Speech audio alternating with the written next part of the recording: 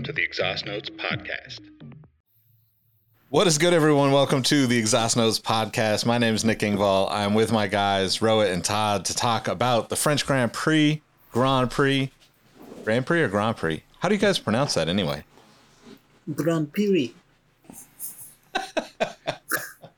Not that way. I don't know. I kind of alternate between Grand Prix and Grand Prix. I think I do Grand too. Prix. Must be an American thing.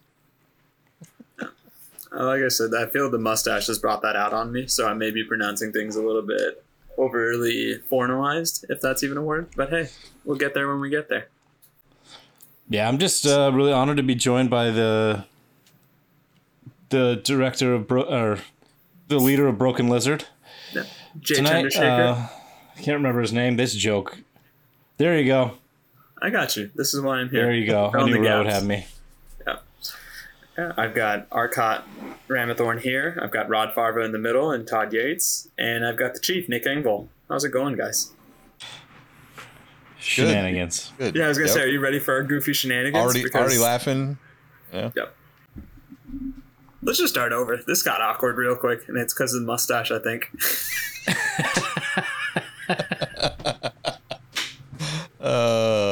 Usually I embrace the awkwardness. What do we want to talk about first? Let's just jump right into it. Okay, fair enough.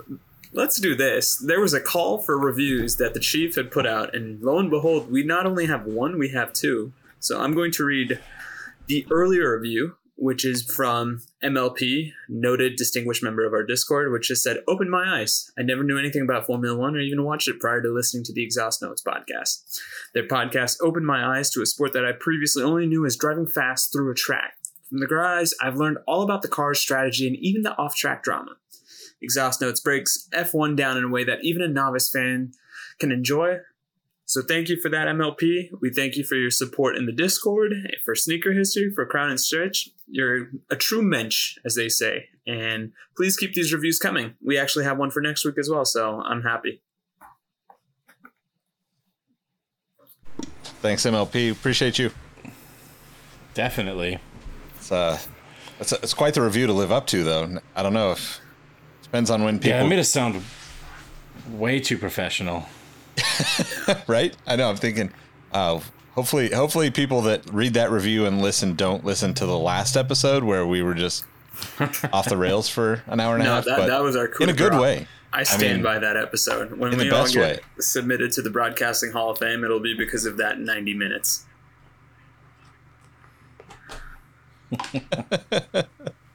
Yeah, it was fun. If you haven't listened to the last episode, we did a little mid-year recap. It was basically half the show was mid-year recap, some of our thoughts, favorite moments, etc., and the rest was hot takes from our Discord community and our own hot takes. And I think if you just look at the thumbnail for the episode, you'll get an idea of just how hot the takes were. Well, segueing from those hot takes to a new hot take, I'd like to congratulate Max Verstappen on his 2022 World Drivers' Championship, because that pretty much wrapped it up this week. Holy shit, that dude is Thanos. All right, it's inevitable. Like, there's no way. Because not only does Charles Leclerc have to get first place in 3 races, he also has to make sure Max doesn't even finish those races, and I don't think that's possible. Like, that's literally 2 mountains. And Charles Leclerc, love you, buddy. Kind of hate to see you mentally capitulate the way that you did, but if you're lucky, you get to be a speed bump to Max Verstappen's victory lap, because this is looking dire.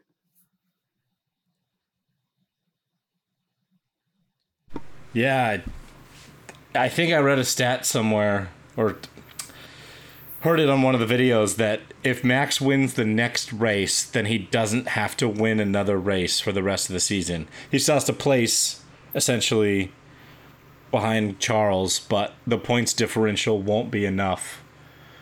If he wins the next race, he doesn't have to win another one and he'll still claim the Drivers' Championship. That's pretty crazy.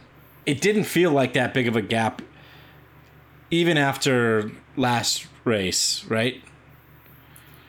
It's pretty nuts to think, like, that's a wild point swing. He got another, what is it, 20, 26, 25, whatever, P1 points this week. So not only that, I know we kind of chide Max for being a bit of an asshole, but if he really wants to embrace the hate and become the villain, he needs to figure out what race does he have to stop racing at and then not race again and truly throw Charles Leclerc for a loop and be like, you know what? I'm so confident in my ability that I'm not going to race for the rest of the season.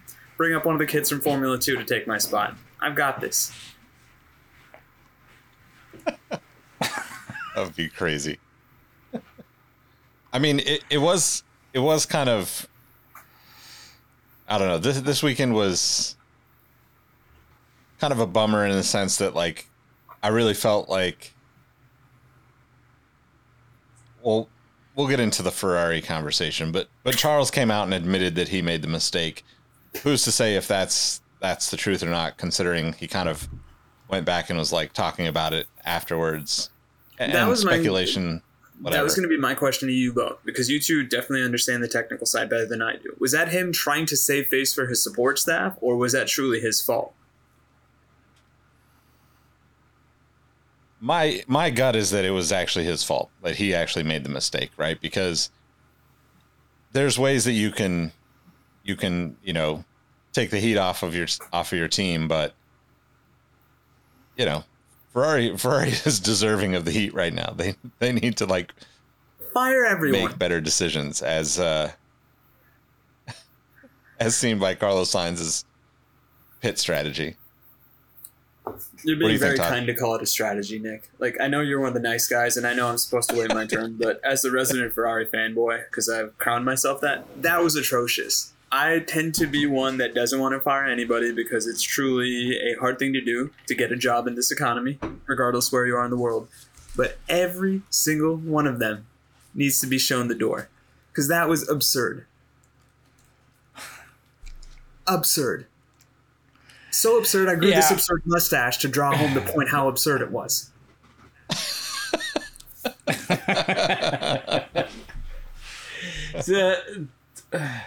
So, 2 points here, I guess.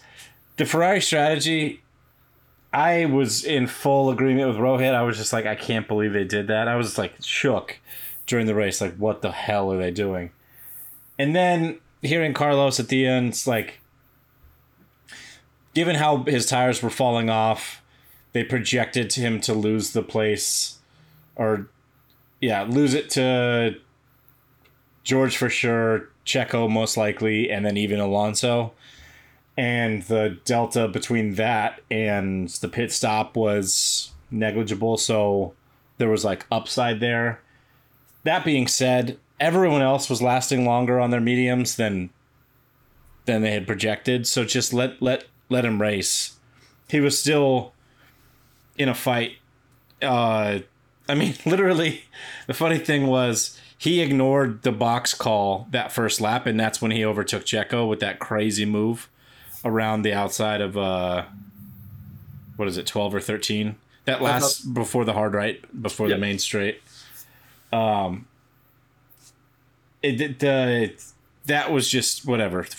This is nothing new though. Like we talk about how bad Ferrari is strategy wise. This has been going on for years. They've screwed up probably at least a couple of big ones every season for the last, I want to say 3-4 years now. So maybe, Rohit, you're right. They need to show them the door. The tacticians and the strategists need to find a new calling. Anyway, back to the original question from the technical perspective of Charles's crash. It did, in the moment, sound like, oh, there's throttle. He talks about the throttle again. Maybe it was, on higher than it should have been, whatever. Repeat of Austria. But he immediately took fault for it after the race, and then watching it back, it looked like he just put his left. I think he was pushing on old tires, and he put his left rear wheel on the white line for the track limits, which spun it, broke traction a little bit, and then he didn't get off the throttle fast enough, and it just, once it starts to go, it's gone. So I do think that was driver error. And by it being gone, not only do you mean that race, but it seems a championship. Because that blood-curdling scream of, no! And I didn't know Mattia Binotto was the Italian Michael Scott because the ineptitude that they've shown. But like I said, we'll tee that up later because I still need to get some of these hotter takes off about that. But what else inspired you from this race? Because I think the call out that we were having before the chat was the fact that this was simultaneously one of the most boring, but also one of the most interesting races. And like, where do we want to jump if that's how we're going to describe this race going forward?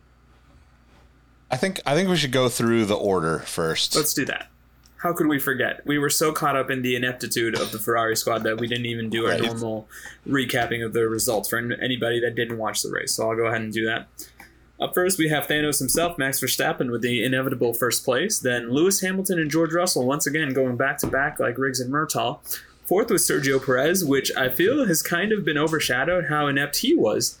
Carlos Sainz seemed to have the weight of the world on his shoulders, yet he still managed to get in fifth. Fernando Alonso was in sixth, Lando Norris in seventh, Esteban Ocon in eighth, getting points in his home race for the very first time in his career, followed by Daniel Ricciardo in the top 10, and Lance Stroll, aka the last Stroll, closing out the points.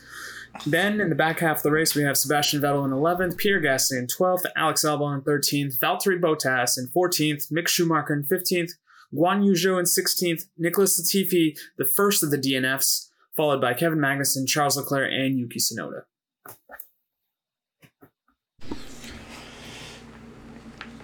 It's almost shocking off the bat, like how many people DNF'd. It didn't feel like that many, but I guess it was so spread out over the race that actually forgot K-Mag DNF'd. That's rough. Yeah, I forgot that too. I mean, it was kind of interesting because they had the one-stop strategy from the get-go, right? Mm-hmm. And that was like the talking point kind of the race. Was like, how is this pit strategy going to work, right? And Gunther was on the broadcast basically like, yeah, one stop, like no no sly words the way you would get from Christian Horner or Toto, right? Like Gunther's just like, here's our strategy.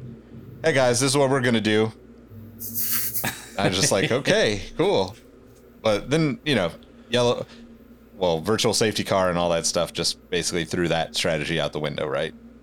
Not to say that Haas was even up to speed this weekend, but yeah, I think they were fine. I think Mick is continuing to prove himself to be a decent professional race car driver. K-Mag is now, I think, regressing a little bit because he started off the season in quite the flurry. But Gunther Steiner always kind of conveys this energy of nervous dad who's asked to watch his child for the very first time. So he's like, yeah, let's try this. Let's try my shirt as a diaper because we're all out. And, how do we make whites? Let's get some toilet paper, soak that with water, and go from there. Like, that's the energy I always get from Gunther. Yeah, I think that's pretty spot on.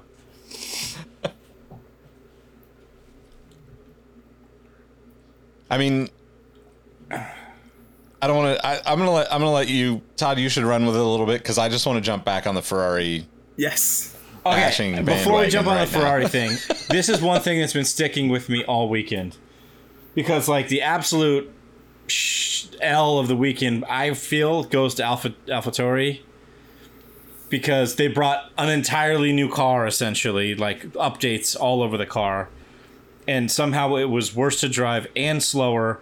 Somehow Yuki managed to drive the hell out of that thing all weekend and was on for a really good race until Ratatouille, Esteban Ocon, punted him off the track. And my immediate thought is, and this is getting into like a much bigger question than just this race, but if you punt somebody off the track and it's deemed your fault and it ruins that other person's race, essentially, they're starting from the back, Esteban Ocon still finished P8 and he ruined Yuki's race and he retired because of it. Like, if I feel like because of the pace disparity between cars, that a 5-second penalty in this day and age isn't enough. Like, how many times do you see, other than maybe like the top end of the midfield, how many times do you see cars finishing within 5 seconds of each other. Like, even when it's like a close battle for P1, P2, it's like 7-6 seconds generally, right? Like, there's the odd race here and there, but I don't know, that getting all over the place here. But do you guys feel that penalty was justified? And then, bigger question, do you think that there should be an increase in the minimum penalty that they can give?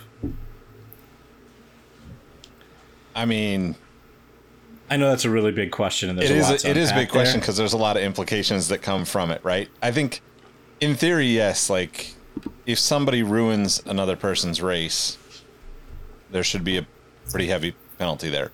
But there's also, like, you know, there's also, like, the question of, like, how much is this going to take away from the aggressiveness that we love to see, right? Max and Charles, Max and Lewis, like, those types of things, if it changes the way you have to strategically race. If, to your point about Max being situated to win the entire season championship, if he wins the next race and, you know, kind of just mails it in from there.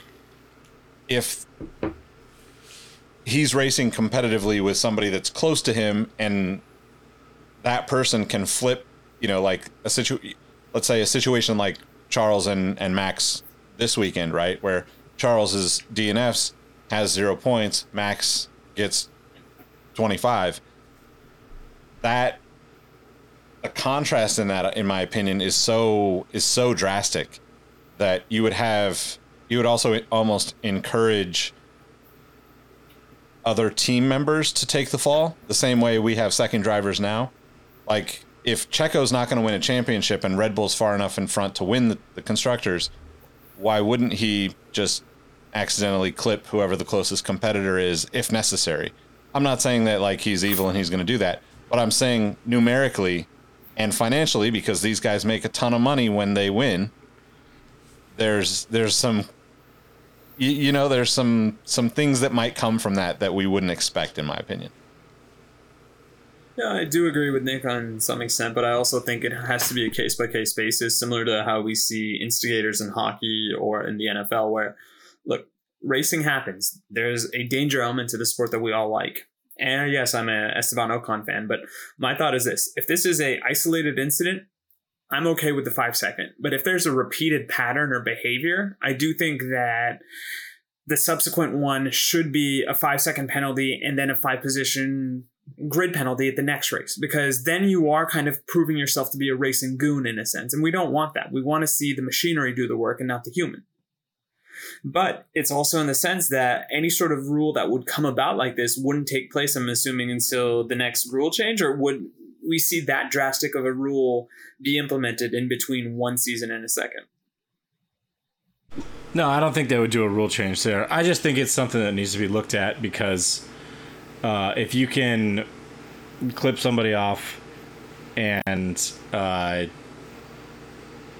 then still, essentially there was no penalty. He had a 5 second penalty, which he served at the pit stop, but and you're still able to recover to P8. Granted, I guess the pace of the car made that different. It just doesn't feel like it's enough now. Maybe it needs to be looked at. Maybe they need to increase it a couple seconds or double it or something. I do like the idea of like habitual offenders getting, like, if you run somebody off and then do it again in a few laps or whatever, then maybe the second penalty is 10 seconds or something like that. Or even a race, right? I think the NBA has done something with regards to the technical fouls that you can accumulate X amount, and then every subsequent one you get a suspension. I'm not sure how it officially works. I'll have to look that up, and I'll do the mea culpa next episode. But my thought is this. We're at the halfway point of the season. Start the counter brand new when we come back from summer break. But if I'm, let's say, Esteban Ocon, I've knocked 3 people out in 3 races. They don't even have to be consecutive, just 3 races over the first half of the season. I should be properly vilified for that, because ultimately it's not only taking out people, but then there's always the possibility of somebody getting hurt because of that. Because if you continually do that, I think it becomes a slippery slope of you being reckless. And if there's one thing this sport doesn't need, it's that type of reckless goon behavior, because these guys are moving pretty fast on their own. And as we've seen with some of the possible crashes this year, it could be fatal if left to somebody else's devices, let alone their own. I mean, I think the other interesting thing, and I just go back to like Silverstone last year, right? Lewis clips Max, Max goes off. You leave it up to the FIA to decide. Like, to me, it's like they're deciding too much at that point, right? It's already up to them, like whose fault it was. But if there's repercussions from a specific incident, you know, I think that the failsafe does exist, right? Like a Formula One, you have to have a super license to race Formula One. You have 12 points, up to 12 points before action is taken on you, kind of like the NBA's flagrant fouls. But like those points are based on the FIA saying you did something unsafe for other drivers, essentially, right? And they don't necessarily affect your, like they never will affect your race season, essentially, unless you just straight up go out there and run people into the wall every race, right? And even then, you can still probably get away with it for 15 races before you have to be punished for however punishment they deliver or whatever. But I just don't think that there's a better solution for it. I don't know that I like the idea of having a little bit harsher penalties when you know, when you like cause somebody to miss out on the opportunity to race. But at the same time, these cars are so, like, it takes nothing to get them squirrely and off the track, right? Like, you know, it takes almost nothing to have a front wing break off and cause a puncture, right? Like, we see this kind of stuff all the time. And I don't know that, you know, sometimes it feels really obvious that like Ocon should have been penalized a little bit more for that. But like, I think once you go down that path of like calculating them all out, you'd probably have less than we would think, right? Because one, in the moment, yes, everybody's all up in arms and like, we never want to see our favorite drivers get pushed off the track. We never want to see our favorite drivers penalized either. But at the same time, kind of like you said about Leclerc, right? Like coming, or Sainz even coming back, like afterwards, like once you've had that time to like get away from the race, you've thought it through, it's much different. So if it happens in the moment, I think even FIA, as, you know, pure racing enthusiasts and unbiased as they could possibly be, they're fucking humans. They're going to make mistakes and they're going to be emotionally making those decisions. So like, they all have favorites. They're not supposed to be biased, but inherently humans are going to be biased towards other people just because it's part of our experience, right? Like, we have things that shape our beliefs and our positions on so many of these things, regardless of what happens in the moment. We just lean to what we believe in. And I think we would have that same issue with the FIA, which, you know, for me and the people that I like to watch race would probably be beneficial, to be honest, but I don't want to go down that path either. Todd, if I can ask a clarifying question of you, what did you make of the unsafe release that Carlos Sainz had in the pit? Would that be considered worthy of the 5-second penalty the same way that we just talked about Esteban Ocon and Yuki? Because that right there could have been a lot more fatal. And I'm not just even talking about Carlos. I'm talking about Alex Albon. I'm talking about the unnamed McLaren engineer who could have very much lost his life. Like, would you classify that in the same genre, or would that be something that would not be eligible for this sort of thing?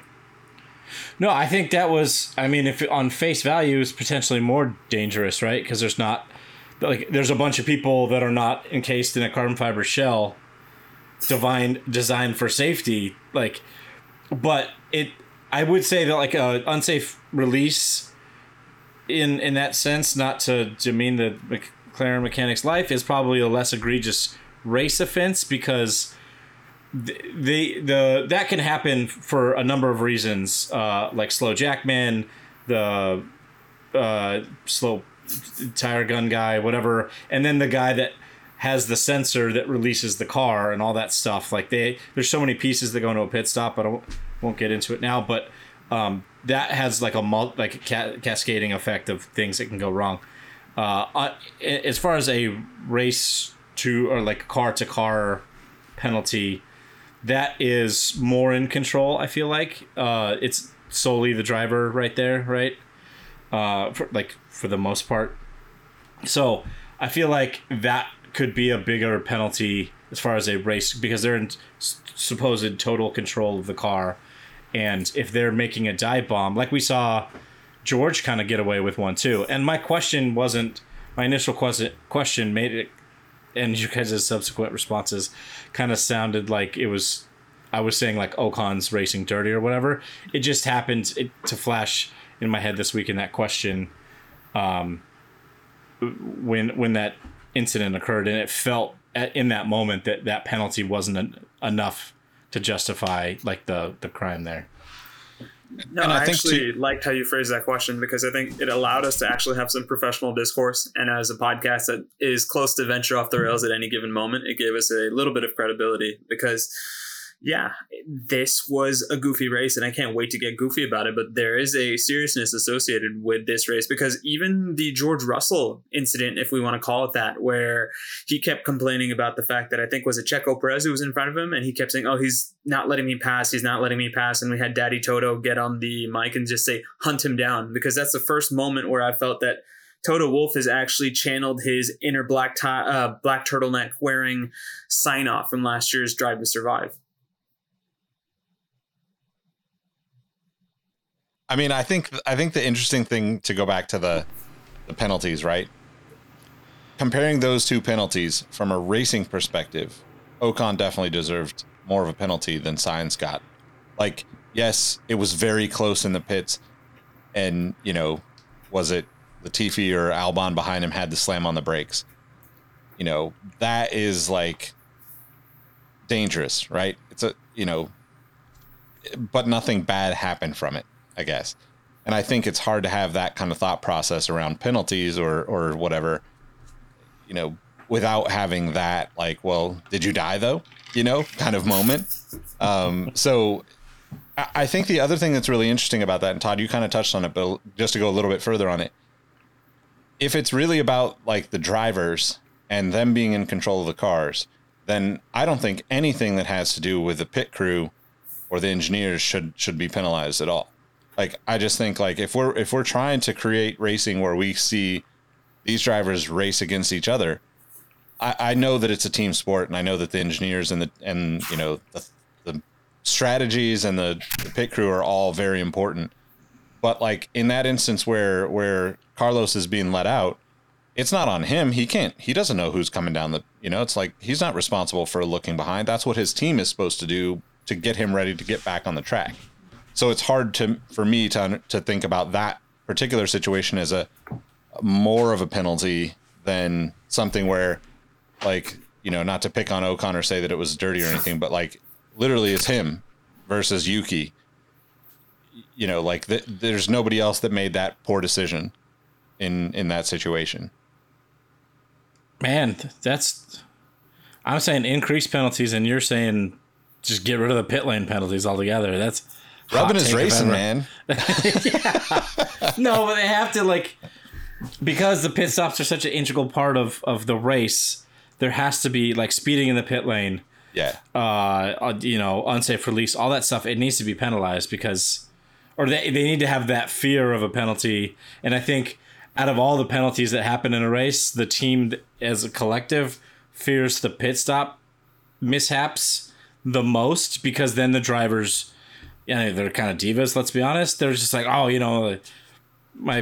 somehow they never say my team let me down today, although both the Ferrari drivers should. You have to have penalties there, because they are part of the race, the mechanic of the race.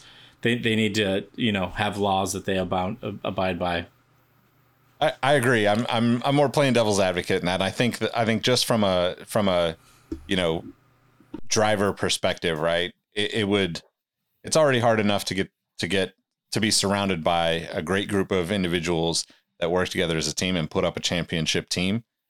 To have, if they were to have any more penalties or heavier penalties for some of that stuff that happens, I think it just become less enjoyable as a fan more than like when we're watching and we see a driver make a mistake, we see the driver make the mistake. Where when we're watching and we see, 3.6 seconds on a pit stop and think, what the hell? That's 1.3 seconds, guys. What are you doing? It's like, to me, like I would say as fans, we're probably more likely to like prejudge the people we can't put faces on, like we know the drivers, we know they're all divas. We know that the difference between a 2.3 second stop and a 3.6 second stop is sometimes the difference in a championship, but like to kind of going back to our conversation last week where like we talked about like the Orange Army and the lack of kind of just respect for humanity that pops up sometimes in sports. And I think that's partially because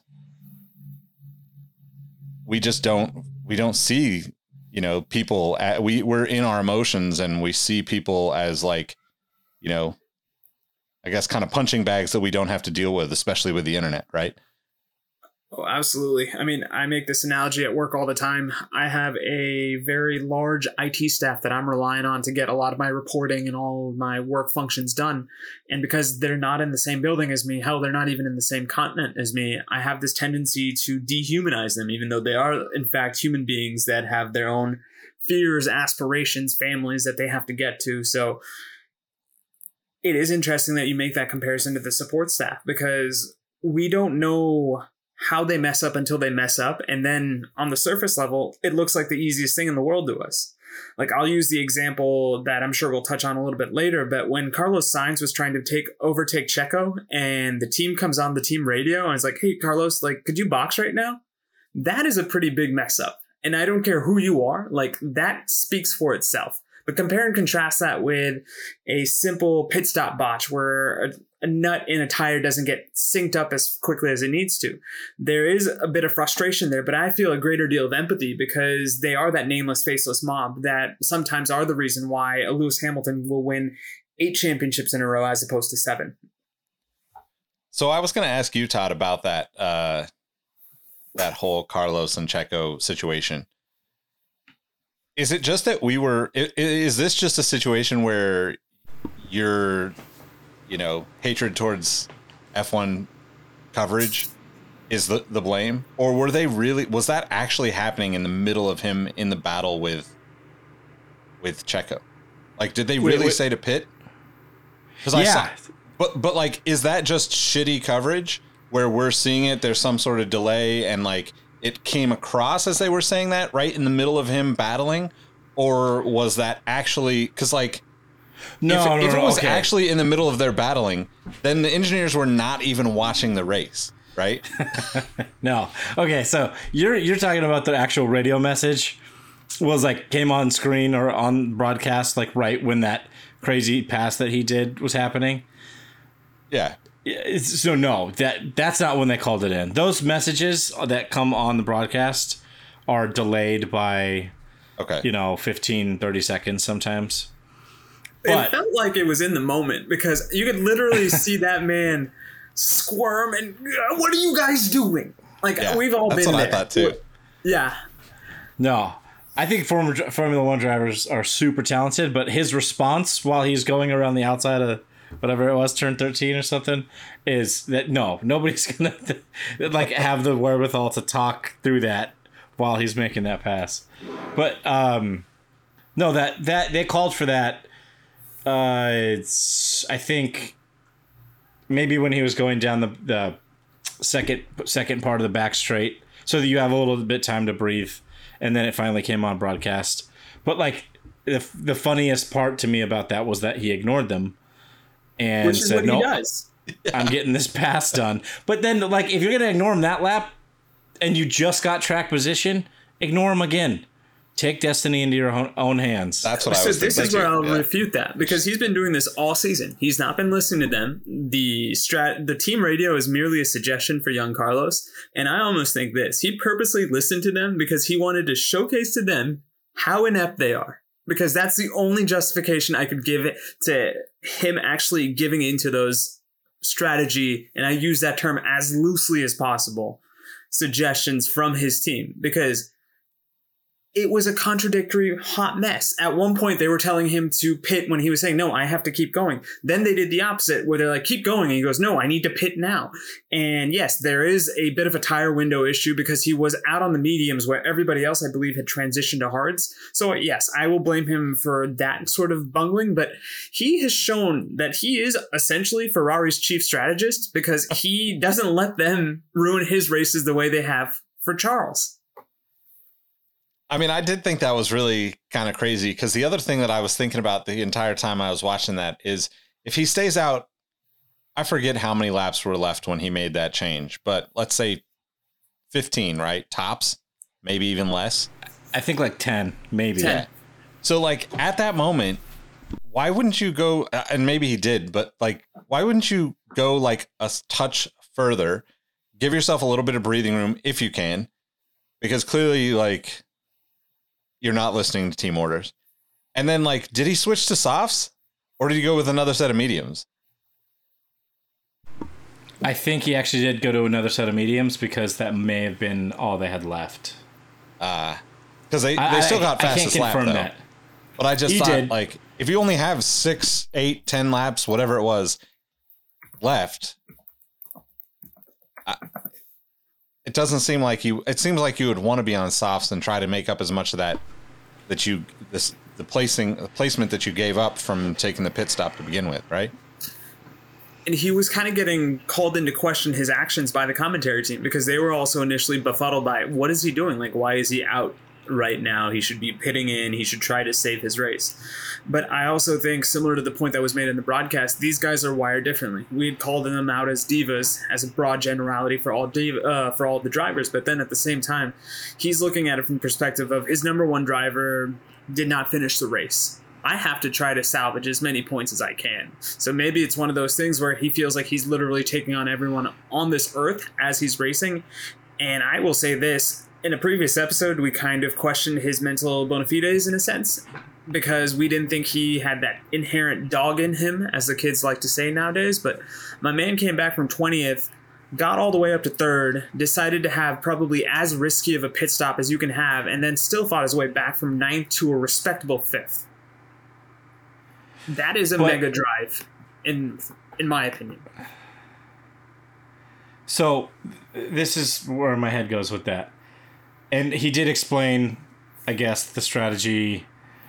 They were worried about the life of the tire, it falling off, and him losing 3-4 positions anyway. However, they had the data from that race of everybody's lap charts and tire stints. Like Pierre Gasly was on similar mileage on his mediums at that point in the race, and he was still doing whatever you quote unquote competitive times. They had everybody else that had already been on the mediums. They could have checked the lap charts for that and see what their tire delta should have been. They have like literally AI programs that compute all this crap for them anyway. So like they should have had the data to say, you know what, let's gamble, because he was in 3rd at that point. He didn't look like he was, I mean, he had enough tire to pass Checo on that crazy outside move that I just talked about. So let him run long. He could end up on the podium here, and that's exactly to your point, Ro. Like, let's try to salvage as many points as we can instead of let's play it safe and, you know, put him back in 9th and then see how far back up we can get. Because he had a 5-second penalty from the unsafe release, and the pit lane to pit lane thing was like 32-second time loss, I think. I want to say. That's what they were calling out. Correctly. Yep. So that's 37 seconds that you have to make up by pitting.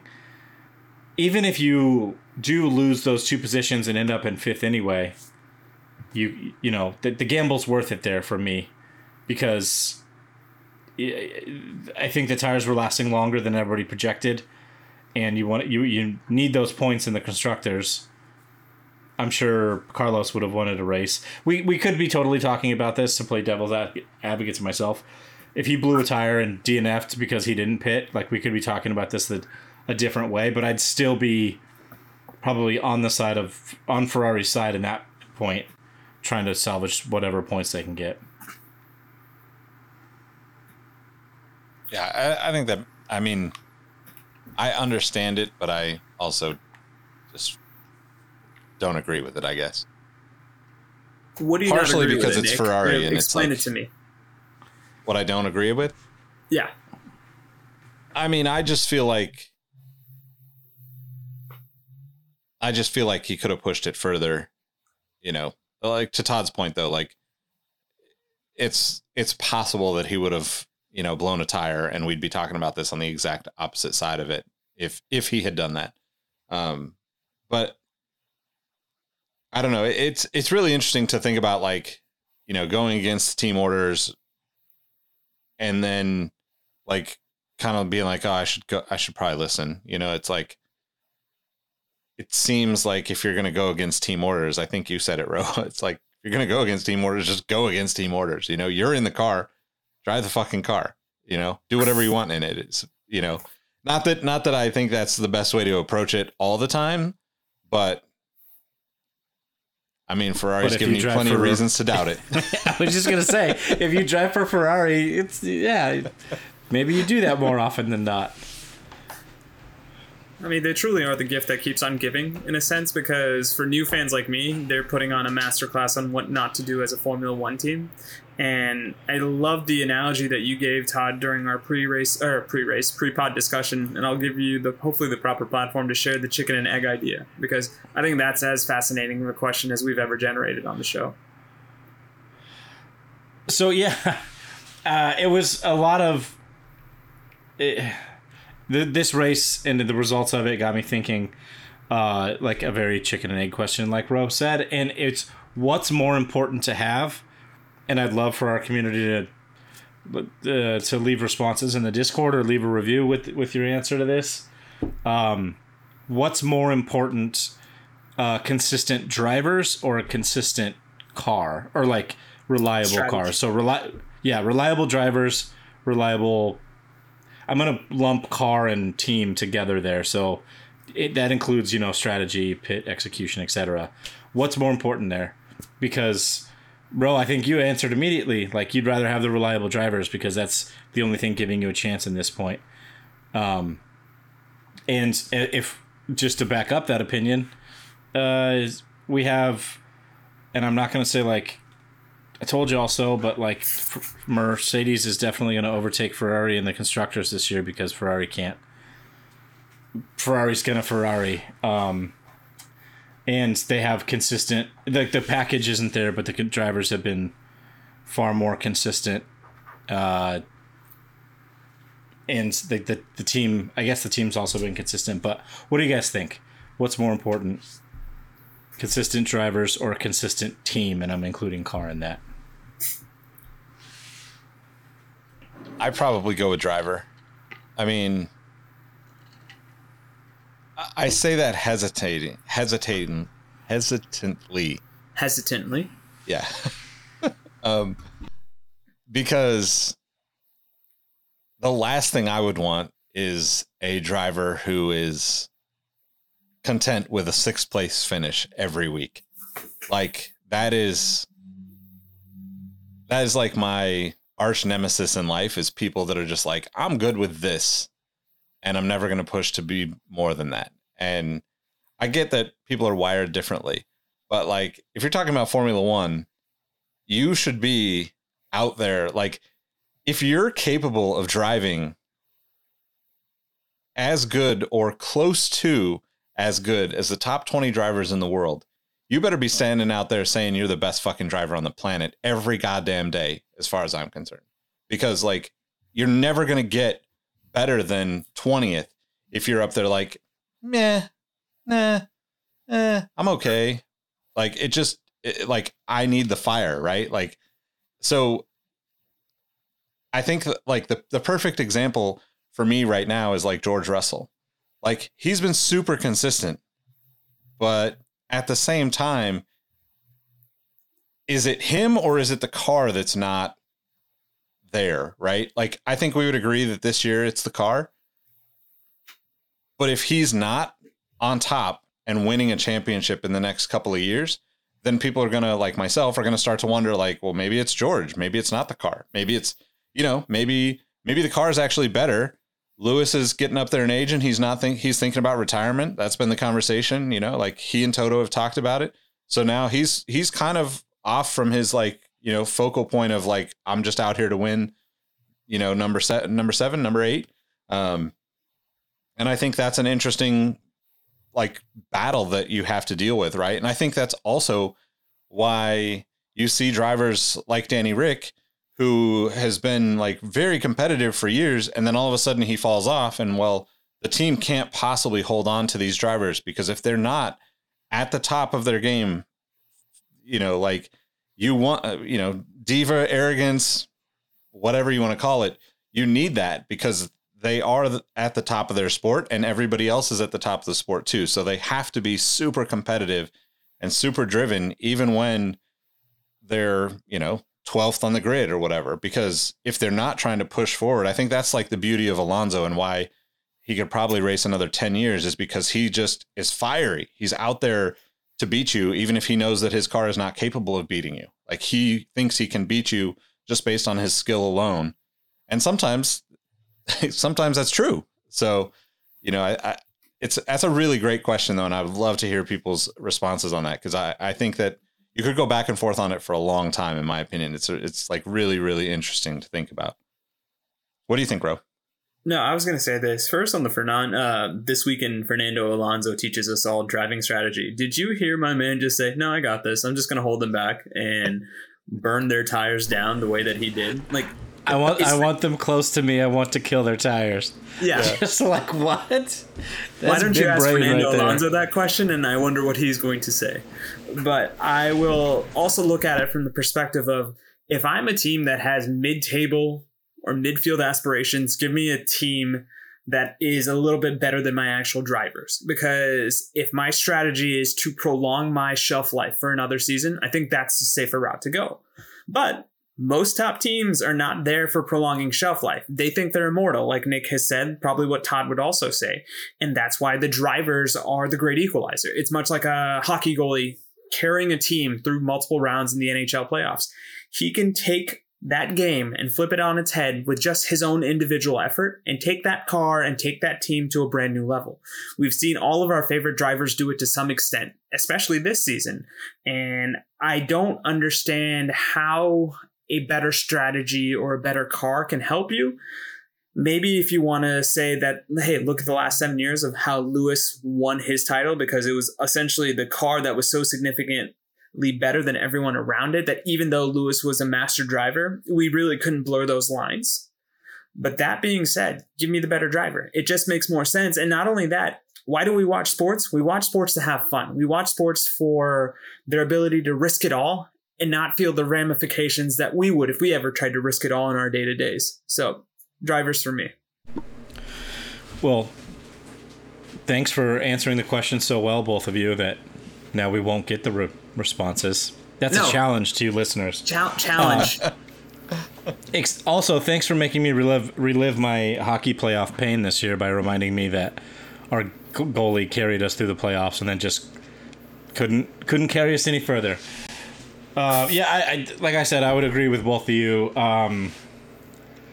And bro, I'm glad you brought up, or I can't remember which one of you did, but the Lando or Daniel Ricciardo, Lando McLaren aspect, because that we know that the car is not very good, the team hasn't been great, but Lando's getting the absolute maximum out of that package, and is the only reason really that McLaren's even, quote unquote battling for fourth, even though they're not in fourth anymore. If I could ask this one question, who has the best strategy in all of the Formula One teams? Basically, we know that if somebody asks us who's the best driver in the grid today, we all have our answers, but we can all kind of showcase proof of it.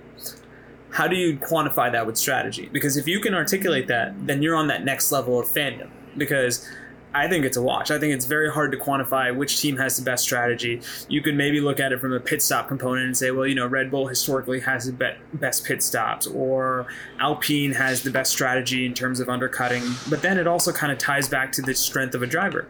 Fernando Alonso is here to kill tires and chew bubblegum, and he was all out of bubblegum in France. And I mean, you could have the best strategy in the world, but there is just certain tribal knowledge that a driver possesses that can eat up that strategy in a heartbeat because they've just been around the block 3,000 times or whatever the new lap record Fernando Alonso set. I mean, I think that it's hard to answer that question, mainly because in theory we would be saying that Red Bull has the greatest strategy because they are by far the most dominant team out there, right? But I would actually probably, and Aaron's gonna hate me for this, but I would actually probably say that it's Mercedes, right? Because they have one of the most challenged and least capable cars of the top 4 or 5 teams. Not that it's a terrible car by any means, right? Like it's still like capable, but the fact that they've been able to stay so close with so much porpoising, so many issues, just like, you know, to me, that speaks to the team itself. Like, I think Red Bull is great when they are in front. Like, I would love to see like actual statistics around it, but like when Max is like leading a race, it's almost guaranteed he's going to win that race. Like there are very few times where he doesn't win when he's like in front, right?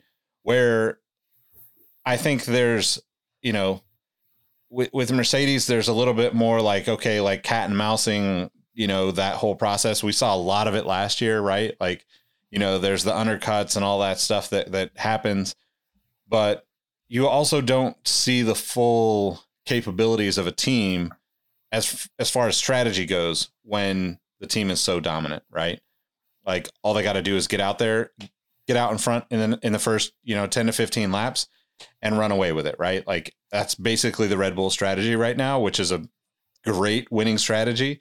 But I think that, you know, I don't think of, you mentioned pit stops, and I don't think of pit stops as a part of that conversation because, you know, the reality is like every team on the grid can probably hit a 3-second pit stop on a great day, right? And that's a huge challenge to do while you're out there racing. But a couple of seconds difference doesn't necessarily mean as much as like, you know, like looking at Haas from this race, right? One stop, one pit stop strategy and sticking with it through the virtual safety cars is like, all right, you know, I brought my grandma's Oldsmobile and God damn it, we are finishing in my grandma's Oldsmobile. Like that's the mentality of it, right? Where like, if you have that flexibility, and again, this is like, it's not like it's a guessing game for these guys, right? Everything has been calculated out. Like everything that changes throughout the race is then calculated again. So if their original calculations were, we're going to run 20 laps on this, 20 laps on this, and 15 laps on this tire wise, and then something happens, they don't just say, cool, we're going 20, 20, and 15. They go, oh, this should happen at 17. Now we're going to restart from here. And this is what we've got to do with what we have left to, you know, race with. And I think those things kind of get lost in the overall grandiose aspect of what the sport is, because we don't get to see those decisions or those talking points very often.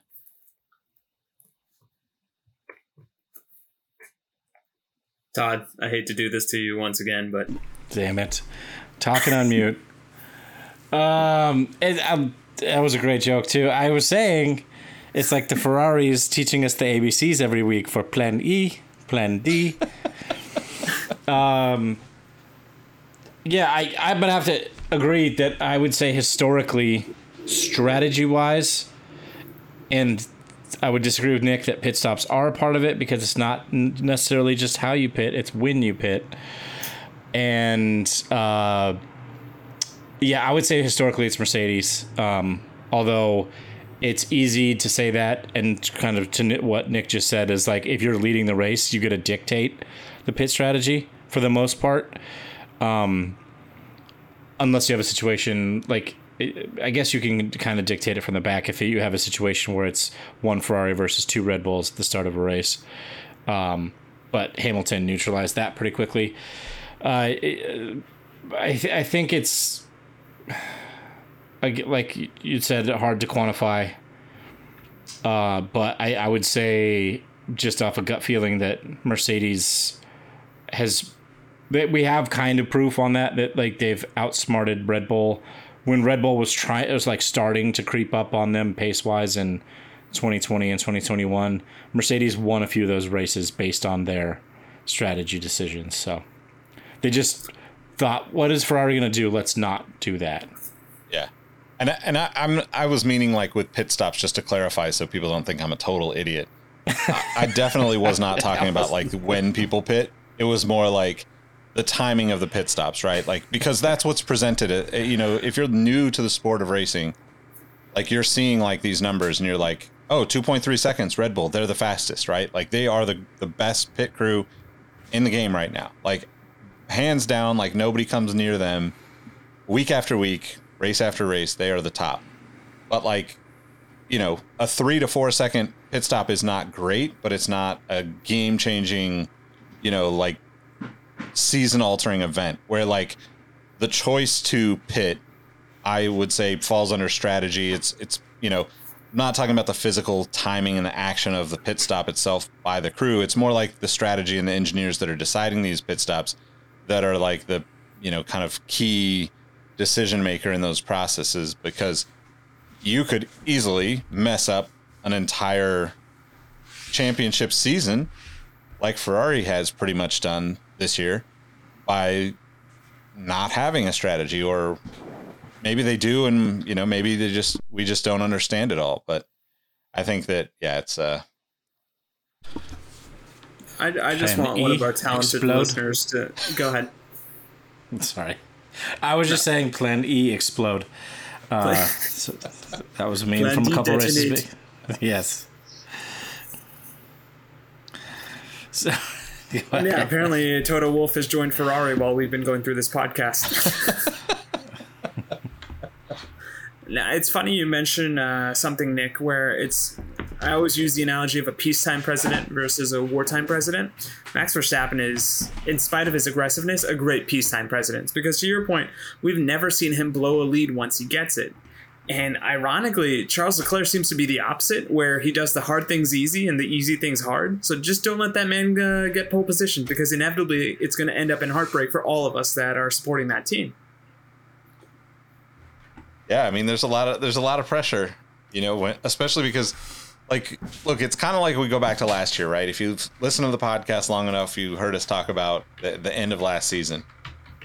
The pressure at the end of last season, although it came down to the last race and it's Red Bull versus Mercedes and it's Max versus Lewis, the pressure is on Lewis. Like, Max just has to finish the race ahead of Lewis and not mess up. Actually, he didn't even have to finish the race ahead of Lewis, right? So like, as long as he didn't DNF, he would win, essentially, is how it broke down, right? Something like that. And it's like, when you're in that position, you've got nothing to lose. Like, you wait for the other team to make a mistake. And that's where Red Bull is at right now. Like, they've earned that. I don't think that they necessarily have had the best strategy, but I think that because they're putting the best car out and the best driver, possibly the best two drivers at this point, they've earned the right to not have to like be the decision maker and dictate the strategy for most of the teams on the grid. That's a great point, Nick. I was going to wrap up here before we go to the fantasy update. I saw a crazy stat that now with pole and then the loss this weekend, Max has 27 wins and 18 poles or something like that, and Leclerc has 18 poles and 5 wins. I know that Max has been on the grid a lot longer, but like, it was just a staggering amount of, like, for him to have that many poles and not that nearly as many wins just is that it hurts. I'm not even a Leclerc fan necessarily, but damn, that's rough. Although I have to say, the best social media post of the weekend has to go to Lando Norris, because between he and Max Verstappen, there's 27 wins between them. So take it where you can get it. It's like that great stat when Kobe scored 81. You combine his point total with one Kwame Brown, they scored, I believe, 84 points. So good job, Kwame. And now Max is tied with Jackie Stewart for all-time wins, and he's Which 8th. Is crazy. Like, I don't think we give, like, maybe we have a distaste for Max, who we've mentioned a few times on this podcast. However, give the man his flowers, because he's already, and he still feels like such a young gun, or whatever you want to say in the sport, but he's tied for 8th all-time wins in all of F1 history, which is crazy. I refuse Insane. to give that man flowers, because if he does this right by the end of it, they're going to name entire gardens after him, because he's just making this look easy. Yeah. Yeah, and we're in for a long, like I just said, he's young, so we're in for a long history of this. The Orange Dynasty is about to take place. And as The you whole can see, world my is- co-hosts have already adopted that into their personal wardrobes, so thank you, gentlemen. We're not going to do rockin' and coppin' today, but I wore black and orange to compensate for the shoe that I picked up today. So, Ooh. Might have to join the Discord and see what shoe Todd picked up. What better way to plug the Discord than try to figure out what Todd is going to drop in the What Did You Wear Today channel of our Discord. all right, you guys ready for some fantasy? Let's do it. All right, we're going to start with the Voldemort League.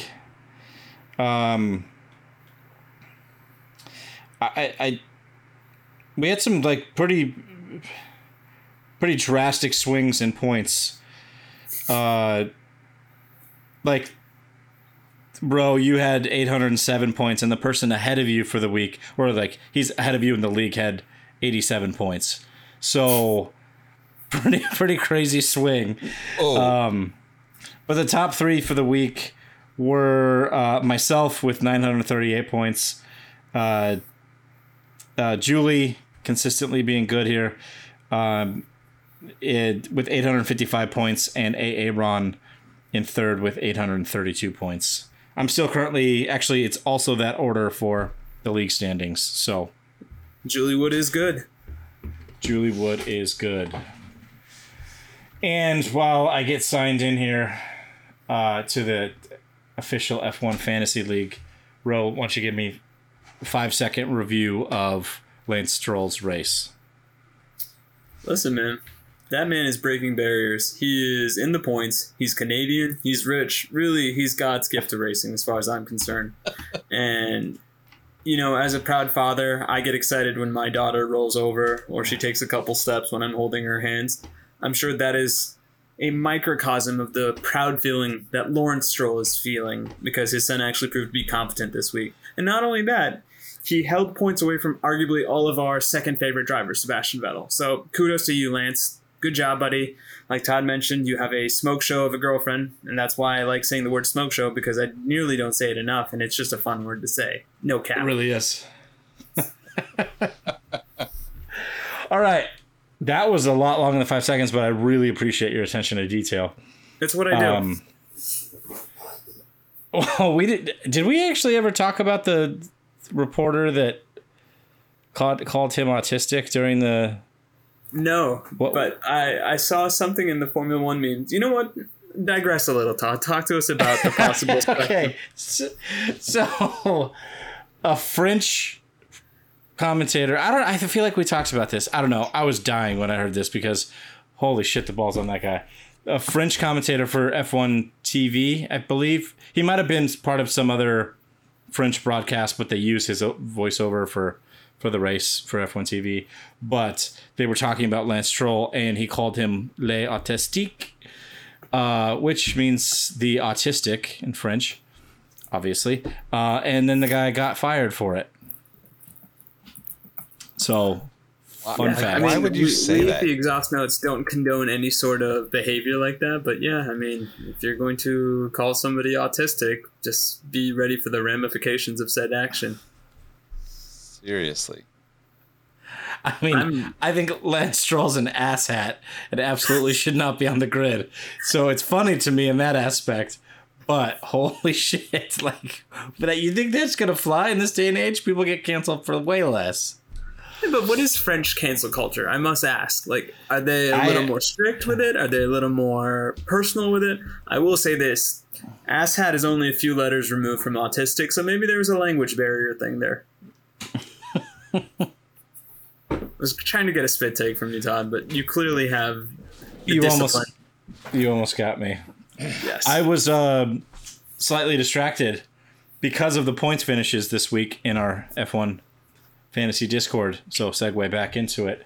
In first place, we have John S. with Gunther's Dream Team, who used their Mega Drive with 175 points. Mega Drive! We need a sound drop for that. Also using their Mega Drive in P2, we have the Speeding Burritos, Nick E., with 157 points. Mega Drive! And then, again, the new Mr. Consistency, Mario B., Vroom Vroom is his team name, with 156 points, no Mega Drive. No Mega Drive. Let me see. I was in 8th with 124 in a row. You were in 9th with 114. The overall season standings, I'm going to guess, Nick, you probably jumped a spot or two. So in P1, we have Aaron with All Haas, No Brakes. Again, Mr. Mega Drive himself, Alpha Ash Auri, is in P2 with 2256, and P3, the Trav Pete with 2240. I'm currently still in 4th. And then we have the Speeding Burritos up a couple of spots in 13th. And, bro, where are you? Team 1, currently in 8th. I always miss you because you need It doesn't change it to the Fighting Ocons in that one, but yeah, I'm okay with generic ass Team 1. Okay. Team 1. All right. And the most important league here. So, man, if there's a Mr. Consistency in a good way, there's starting to be a Mr. Consistency in a bad way. Ron, what happened to a league that you have no control over and you just took a lucky guess and threw darts at a dartboard? In P4, we have Aaron with 34 points, followed by Roe with a respectable 51. Nick in P2 with 53 points, and I lucked into P1 this week with 62 points. So the overall season standings, thanks to Rohit's beautiful web sheet work, is in P4, it's Aaron. In P3, we have Nick.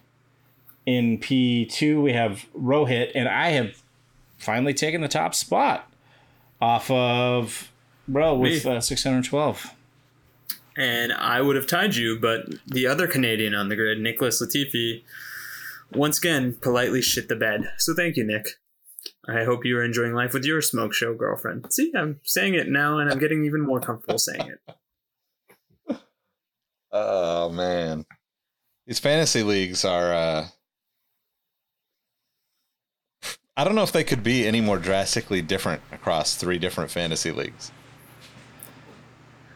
I'm just hoping somebody takes our fantasy idea and implements it, and then we get some sort of Royal Matisse. Yeah. Yeah. That would be nice, huh? It's too bad there's not more quote-unquote players, so we could have a big old league with this, but...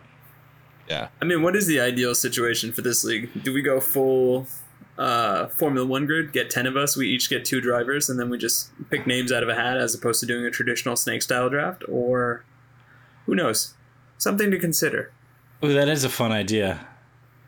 But then if you just pick random names and you get Stroll and Latifi, granted they're probably not going to be here next year, but you get 2 Williams drivers, you're going to be like, well, season's wrapped, boys. I'll see you next year. No, I don't even think you do the drivers. I think you have 1 through 20 and you just pick your name, and whatever number you get, that's your pick. Because I feel that's the way to randomize it. Because but again, you could get P1 and P2, right? Picking order. In theory, you could. But how is that different from Red Bull right now? Because they have arguably the first and probably second best driver in the world. Although one thing we did not touch on, that was a craptastic performance by Checo, and that's really saying something because he's been one of those other consistent drivers. But we digress. Yeah, because we didn't even feel talk like about that was a really the George restart. Oh my god, how did we forget that? Talk about perfectly jumping the drag lights. Oh my god. I was so confused at what was going on during that. Like when there was all of a sudden there's this giant gap between them, and I was like, wait, what happened? Because then here's your fun fact for the week. When they're under virtual safety car, they have to stick to a time delta. So it's an average pace around the lap, and they have a little thing on their dashboard that will tell them they're half a second ahead of the delta or they're half a second behind the delta on the speed that they're supposed to be going. But somehow we got this giant gap between the two, and that was on purpose for George slowing down to give him enough room on the time delta to totally jump Checo on that restart. That was amazing. Yeah, it was pretty awesome. George Russell is turning into the driver personification of well, actually, because if he's not complaining about Checo's movement across the track limits, it's him working every angle in the rule book to get what he needs. And I mean, it makes sense, right? Isn't he the president of the Drivers Association? And I saw somebody make the comparison that if you ever wanted to see Chris Paul as a Formula One driver, his name is George Russell. Oh man, that's not going to sit well with me. Yeah. That's why I said it at the end of the episode, because you can just fester on it for about a week, Nick. I mean, I did see this morning that Christian Horner said the FIA needs to investigate that situation because he believes that the two cars were given two different times. Or well, that's what Checo was saying. Yeah.